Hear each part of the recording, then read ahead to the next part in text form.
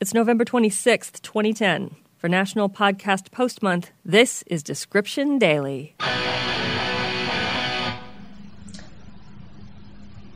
Lemmy was not still in Hawkwind when Quark's Strangeness and Charm was recorded. No. I don't think so. In 1977, personnel is listed as Calvert, Brock, House, Shaw, and King.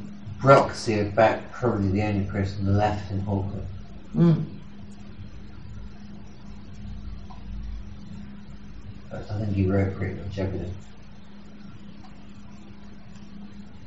Guy's got to be old. No. The title references quarks, which are subatomic particles. Strange and charm are playful terms used by physicists to define Albert Einstein would probably be in there somewhere. To define characteristics of quarks. The lyrics take a humorous look at certain famous physicists' romantic failures.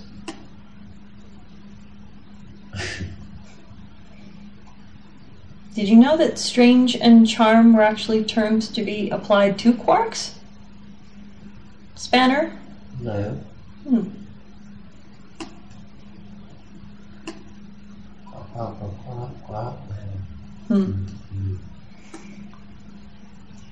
At the time, Hawkwind shared the same management as one of your least favorite people, Mark Bolan, and so were given a slot on the Mark Granada television program to promote it.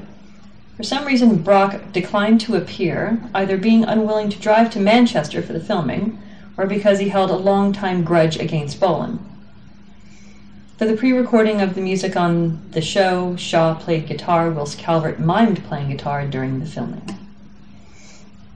And it was re-released on an EP in 1994. Yeah. Oh, recorded a new version of the song with significant rewriting of the music. Longer, too. Another one of those songs with a horrendously repetitive riff all the way through it. Not a bad riff, just keeps going. An earwormy riff? Well, the original, yeah, I sort of remember even when we did the ballroom version. It's one of those songs you didn't quite know when to come in and sing because it was just so incredibly personal.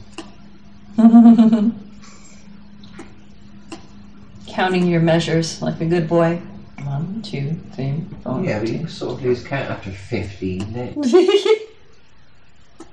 Well, maybe you were doing the version that was 6 minutes 24 seconds. The 94 version. No, we did the 3 minute. No.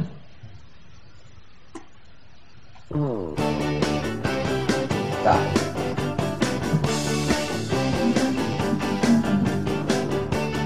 Cheeky little number.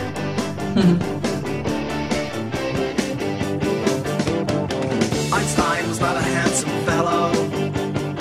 Nobody ever called him out.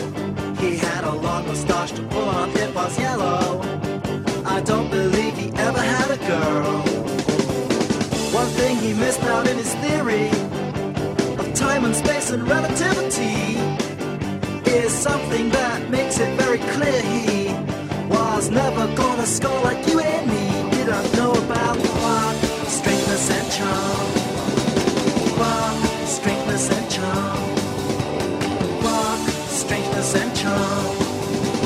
Quark, strangeness and charm. Quark, quark.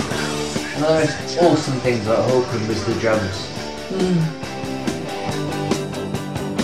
I had a dangerous liaison.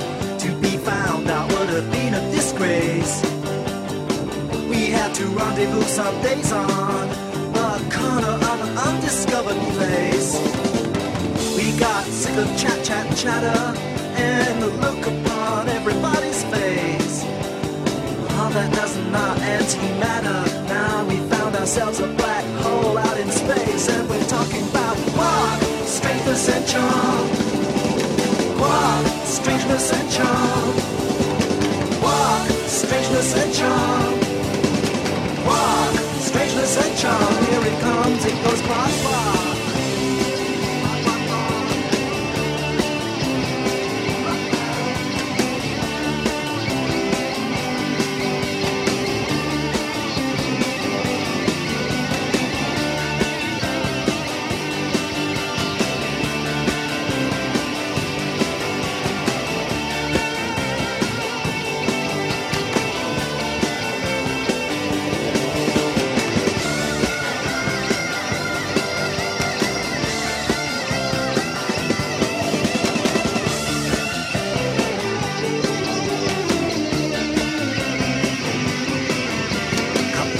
Had those Renaissance ladies crazy about his telescope, and Galileo had a name that made his reputation higher than his hope. Did none of those astronomers discover, while they were staring out into the dark, that what the lady looks for in her lover is charm, strangeness and quark. Quark, strangeness and charm. Quark, strangeness and charm. Quark, strangeness and charm. Quark, strangeness and charm. Quark, strangeness and charm. Quark, strangeness and charm. Quark, strangeness and charm. Quark, strangeness and charm. Quark, strangeness and charm. Quark, strangeness and charm. People talk about the Doors.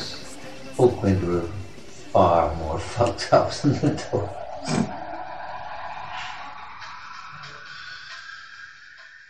To find out more and subscribe, go to descriptiontoronto.com.